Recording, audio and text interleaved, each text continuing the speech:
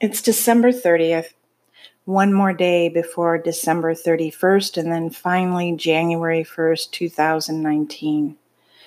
It's been a year of changes for me. I don't know about you. While this is the Life After 65 channel, I'm hoping that maybe our younger listeners might get some good information from these recordings that I'm going to start in 2019. It's been a year full of changes for me. I've lost both parents this year, within a year of one another, actually, one in 2017 and one in 2018. I lost my mother in 2018. It's kind of a big change for me because right now there's this big void. It's a void that I didn't think that would affect me as much as it is affecting me. Right now, when I think about my mom and dad, I think that I miss them. I miss talking to my dad and bouncing ideas off of him, and he had so much wisdom that he shared with me from his life. And my mom, she was a staunch supporter to me. Always believed in me. Actually, both of my parents always believed in me, which was a great comfort. But for those of you who haven't lost your parents, my words of wisdom today is give them an extra hug. If you are having issues with your parents, sit down and talk it out. Get to know your mom and dad. They're in a different place in their life than you are. And I promise you that it will be well worth it to put aside feelings of disappointment or anger. Anger holds us back from really appreciating other people. You've got to learn to accept your parents for who they are, which is something that I had to work on a lot in the last 10 years of their life since I was their caregiver, which made it very difficult because not only was I closer with them, but I began to know them in a different way. And so turning 65 this year has been a little bit difficult for me because I can now totally relate when my mother used to look at the mirror and she would say, I know that's me and I know I'm 86, but I sure don't feel like it. I still feel like I'm in my 30s. And I guess in a way that's good because I don't feel 65. I still feel like I'm in my 30s and I have a lot to do. And one of the things that I want to do is maybe share with everybody my thoughts and maybe some wisdom that I can impart on somebody else that might help you relate to what you're going through in your life. So the first thing I want to talk about in this episode is Social Security. I lost one of my jobs this year, but it happened to be the job that I was employed at and not an independent contractor. So it's going to be a big hit for me. And I've been through the whole month of December doing a lot of research as to different jobs that I can do while still staying maybe in the same classification of job that I'm in right now. And right now what I do is I translate for the deaf and hard of hearing, sort of like speech to text, so they can read it live as it's happening, which that encompasses the broadcast news stations, local and national, as well as classroom settings. It's been a really great way to earn a living for me because it's just one way to give back and feel like you're really doing something and helping other people. So I called Social Security because I need to replace some of that income. And February, I have a phone conversation to get that going. It's going to take about 30 days after that phone conversation to start collecting, which kind of coincides with the February end date to my current contract with my current company. I'm still working for another company and will continue to do so until I can no longer work. But I do want to slow down and concentrate on doing some things that I've always wanted to do. And one of those things that I used to do when I was younger was sew a lot. I used to make clothes for my kids, and I used to garden and can and all that good stuff that growing up on a farm taught me to do. And so one of my passions right now is to get back to my roots and get back into quilting and sewing and canning and making good, healthy food and good, healthy decisions, while at the same time um, kind of going over my finances and making sure that I'm going to be okay in the long run, which is kind of scary because right now we are living so long.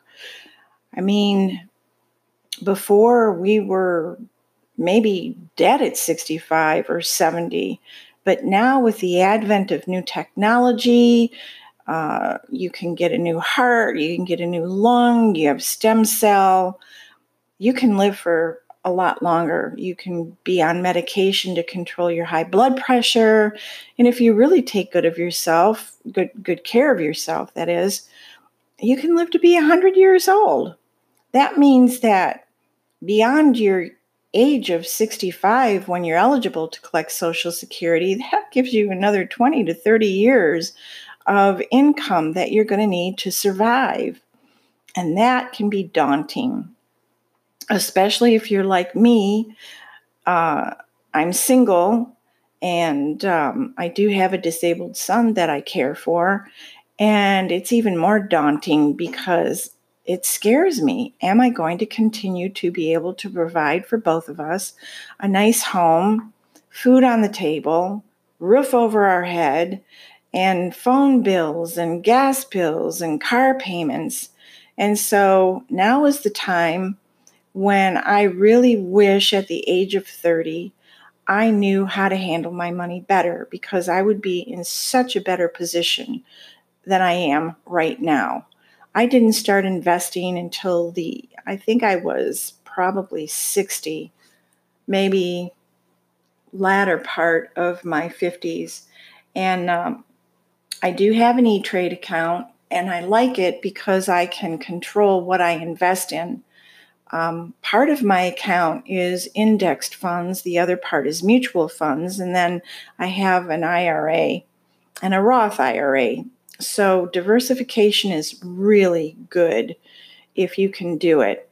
And if you're 30, even if you're 40, even if you're 50, I cannot stress to you, take $100 a month, $50 a month, put it aside, and it will grow. Take those earnings that you get from the interest and reinvest it.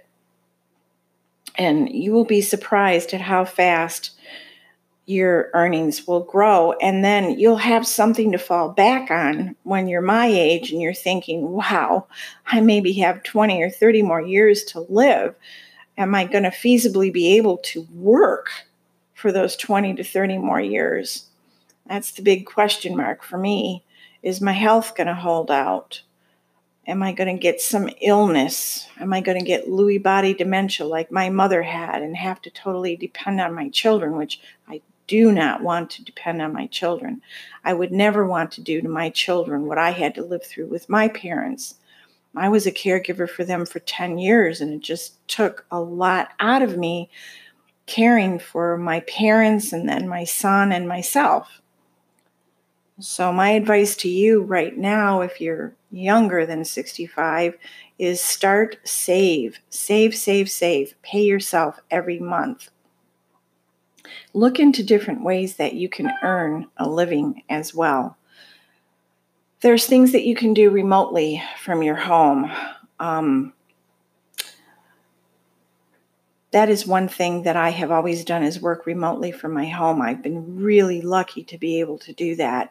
And I will probably continue to do that because it allows me a great amount of flexibility, which is very important considering the lifestyle that I have. And so that's what I'm going to leave you with. This is going to be a series of segments addressing some of these issues that we face at the age of 65 and over. I'll let you know how the process goes for applying for Social Security and what I've worked out to be able to live developing a monthly budget. And I find that if you have a budget, if you know how to make a budget, that you should make a budget and you should try to stick to that budget. And just don't forget to put in your budget your savings. How much are you going to save each paycheck that you're going to sock away? You don't want to put it in a savings account. You're not going to make money in a savings account. You want to invest that money.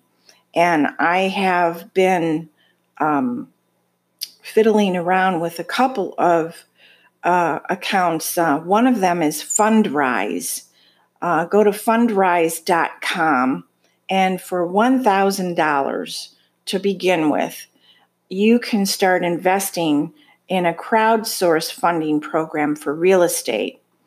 And the more you invest, the greater your dividends are going to be. And so I highly recommend, if you can't get an E-Trade account, that you start with that. Or there's another program called Stash. And what you can do, and what I did, and I didn't miss the money because I had it automatically withdrawn each month, is I set a budget for myself of what I want to have in 5 years. And according to that budget, they figure out how much you need to reach your goal in 5 years. And then you take that amount of money out and you get dividends on that money. And they actually invest that money in different stocks, which I'm all about diversification. And so I'm going to stop there. If any of you do get a chance to go on fundrise.com or stash.com and you are successful, please share it with us. And I will continue to develop new strategies for this new life of mine that I'm going to have, this next chapter of my life, and all the little nuances that come along with it, and share it with you all. And hopefully you'll all have some great feedback for me. Until next time, signing off.